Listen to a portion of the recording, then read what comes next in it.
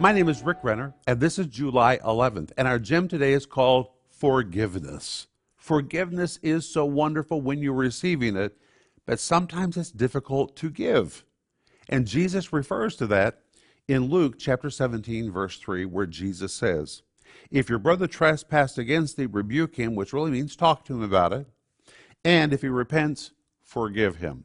This word forgive is the Greek word aphiemi, which literally means to dismiss it or to let it go. It is such a permanent dismissal that you never have the right to retrieve it or to bring it up again. It's real forgiveness. It's letting something go permanently. And Jesus says, here's the standard.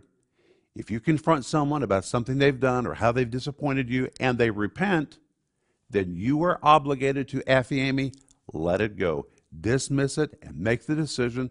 Once they've asked for forgiveness, you will never retrieve it and never bring it up again. That's why forgiveness is easy to receive, but sometimes hard to give.